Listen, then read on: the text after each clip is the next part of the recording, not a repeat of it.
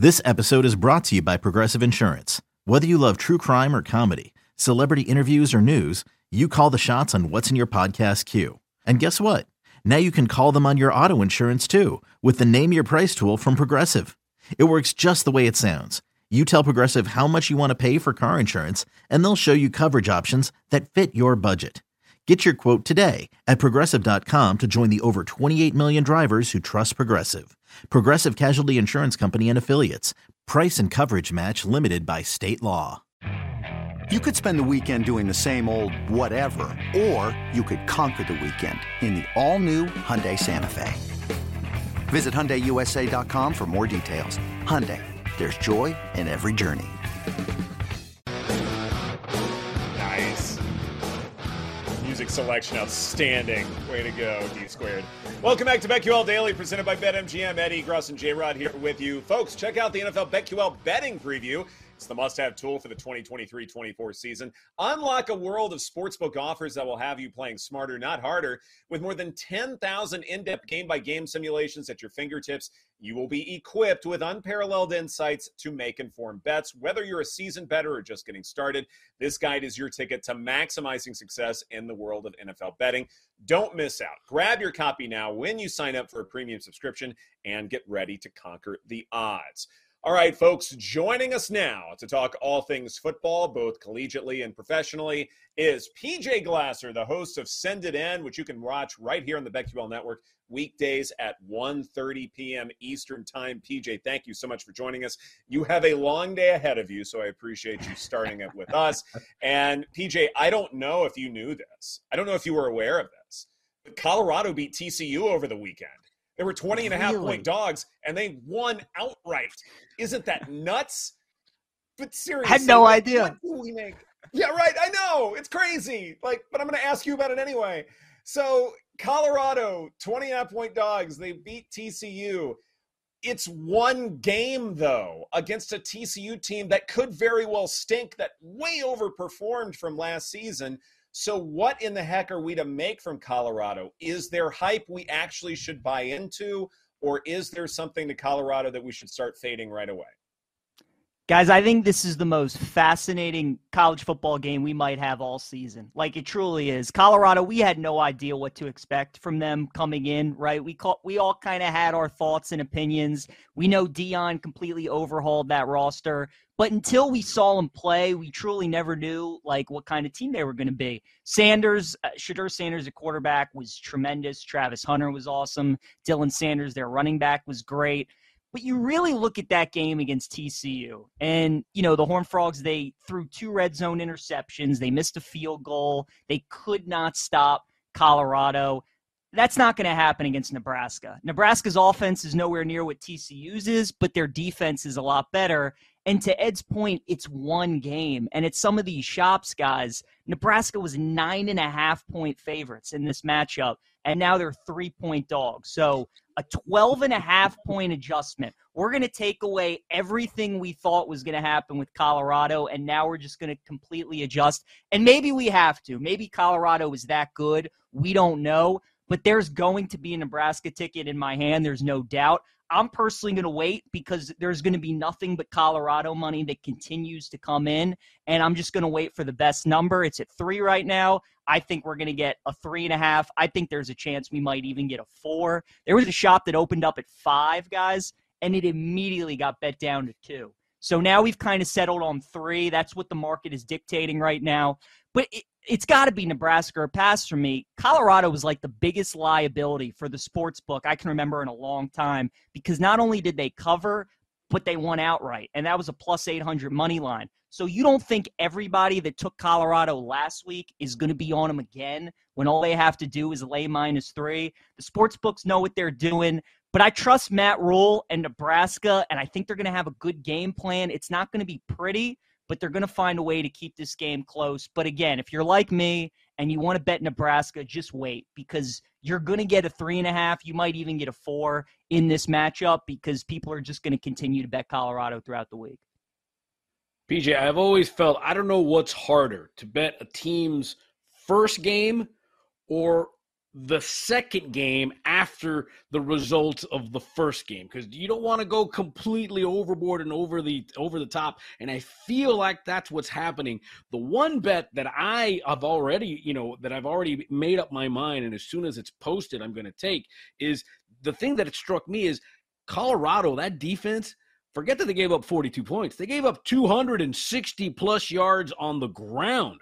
And Nebraska has got a quarterback that's a better running back than he is a quarterback. I think he's going to blow over 100 yards rushing, and I think that's the prop I'm going to take. How would you, other than the side or the total, how would you approach betting that game?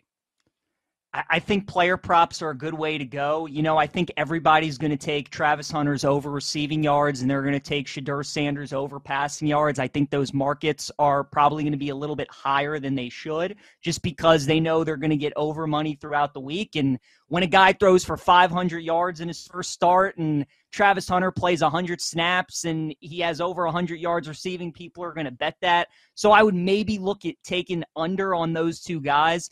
But you bring up a great point, J-Rod. And again, what makes this Nebraska-Colorado game so fun from a betting perspective, Nebraska couldn't be a more boring, uninteresting team if you're a bettor, right?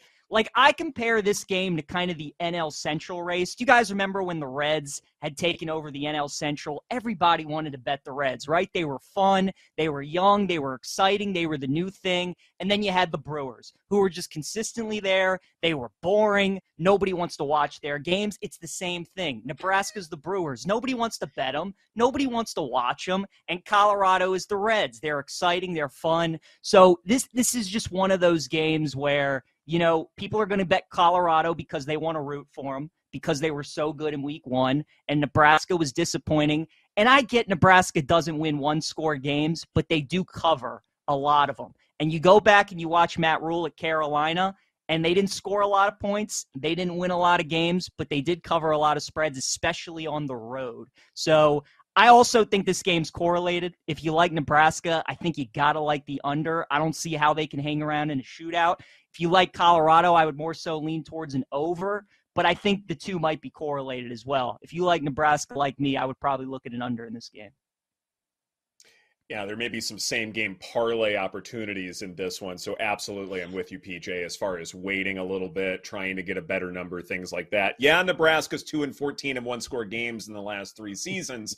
But if you are getting points, then maybe that's the play, especially if there's a hook involved. So I'm with you as far as waiting is concerned. If there is something that we can learn from week one, as far as like one team that impressed you a lot, maybe like Florida State, for instance, or maybe one team where you're going to run away from them as quickly as possible, what's something that stood out to you after just 1 week of a full college football slate? Ed, it's got to be the Washington Huskies, man. I don't know if you guys watched that game against Boise State. Washington they're the real deal. They're the real deal. And the Pac-12, we knew coming into it was going to be wide open, and everybody loves USC because of Caleb Williams. Guys, I'm here to tell you, USC might be the 4th best team in the Pac-12. Like, I truly believe that. Washington's better than them. I might take Utah over them. I might take Oregon State over them. USC's offense is tremendous. Might be the best in the country. Want no part of that defense. None. And that's what's gonna kill them, quite frankly. And the back half of their schedule, the first 6 weeks of their season, will be the kind of scores that you're seeing right now. Cupcake after cup. They'll blow everybody out by 40. Once they play Notre Dame and they get to the second half of that schedule, it's like Notre Dame, UCLA, Utah, Washington. They just play good team after good team after good team, and that defense won't be able to hold up. Caleb Williams can only do so much, but there are going to be weeks that USC has to win a 20-17 game, that they have to win a 21-17 game. I don't think they can do that. I was so impressed with Washington. Penix, those receivers with McMillan and Rome Odunze, Kellen DeBoer calling plays. Their offense just keeps coming at you guys. And it felt like Boise played a perfect first quarter. They were up 9-7. They were keeping that offense under wraps. You look up at halftime and Washington's beating them by like 24 points. And it was insane. They just come at you in waves. I was so impressed with them. Ed, another week one takeaway, and I think you can carry this with you throughout the entire season. Teams that have look-ahead spots, guys, in college football, and they're big favorites, and they're looking ahead to the matchup the next week, and they lose that matchup, I would come right back with them the very next week. So we have two of those scenarios. We have Baylor, who was looking ahead to Utah, lost outright as 26-point favorites to Texas State, and then we have Texas Tech, who was looking ahead to Oregon. They lost as 2 touchdown favorites to Wyoming. Why do we like coming back and betting those teams? Because we get great value on them the next week. The Utah-Baylor game was like a 1-point spread in the summer line. It's now up to 6.5. And then Texas Tech, Oregon was 3.5. It's now 7. So you're getting like 3.5, 4-point value. Now, again, because it's week 2, maybe those teams just aren't good, and we have to kind of readjust the market. It's better later in the season when we kind of have more data points on these teams. But again, I think both of those teams were looking ahead. I really do. And now we're getting like 4 or 5 points of value with them because they lost outright as big favorites. Nobody wants to touch them. But both Baylor and Texas Tech are at home this week. Both of them in the offseason were preparing way more for these games than they were their week 1 games. So we're just getting more extra points of value. We're getting home dogs. I love looking for spots like that, and I think we get 2 good ones this week with Baylor and Texas Tech. So those would be things I would take away from week 1 and keep your eye on throughout the season. Love PJ and those nuggets, man. I've written down feverishly all the things you're saying there. All right, so listen, there was a pretty good college football game, but there's going to be some NFL. Oh, by the way, starting on Thursday, Lions and the Champs hook up in Kansas City. NFL Week 1 is upon us. Is there anything that you're looking at, any plays as we kick off NFL season this weekend? J-Rod, this is the perfect game to live bet. 6.5 feels about right, but let me ask you, if the Lions go down the field and score 7-0, wouldn't you want like a -2.5 with the Chiefs, -3? The Chiefs go down 7-0, wouldn't you want like a +9.5, +10 with the Lions? That's the way I'm looking at this game. We know the deal with the Chiefs. They win a lot of games, but they don't cover spreads, especially at home, especially when they're laying some decent numbers. I could see the Chiefs winning this game by 7-10. I could see them winning this game by 3-4. So I either want a smaller number with the Chiefs or I want a bigger number with the Lions. Don't be afraid to live bet these games. You don't have to make a pick off the original spread. I keep going back and forth on who I would take. The line at 6.5 is probably telling you to take the Lions, right? I mean, if you're getting under 7 with the Chiefs, that just kind of feels like it's too easy. But maybe it is. It's week 1. The Chiefs have been in a spot like this before. The Lions have really never been in a spot like this before to open the season.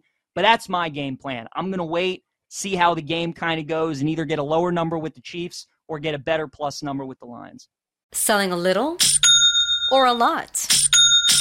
Shopify helps you do your thing, however you cha-ching. Shopify is the global commerce platform that helps you sell at every stage of your business. From the launch your online shop stage, to the first real-life store stage, all the way to the did we just hit 1 million orders stage. Shopify's here to help you grow. Whether you're selling scented soap or offering outdoor outfits, Shopify helps you sell everywhere. From their all-in-one e-commerce platform to their in-person POS system, wherever and whatever you're selling, Shopify's got you covered. Shopify helps you turn browsers into buyers with the internet's best converting checkout. 15% better on average compared to other leading commerce platforms. And sell more with less effort thanks to Shopify Magic, your AI-powered all-star. Shopify powers 10% of all e-commerce in the US. And Shopify is the global force behind Allbirds, Rothy's, and Brooklinen, and millions of other entrepreneurs of every size across 175 countries. Plus, Shopify's award-winning 24/7 help is there to support your success every step of the way. Because businesses that grow, grow with Shopify. Sign up for a $1 per month trial period at shopify.com/Odyssey Podcast, all lowercase. Go to shopify.com/Odyssey Podcast now to grow your business, no matter what stage you're in. Shopify.com/Odyssey Podcast.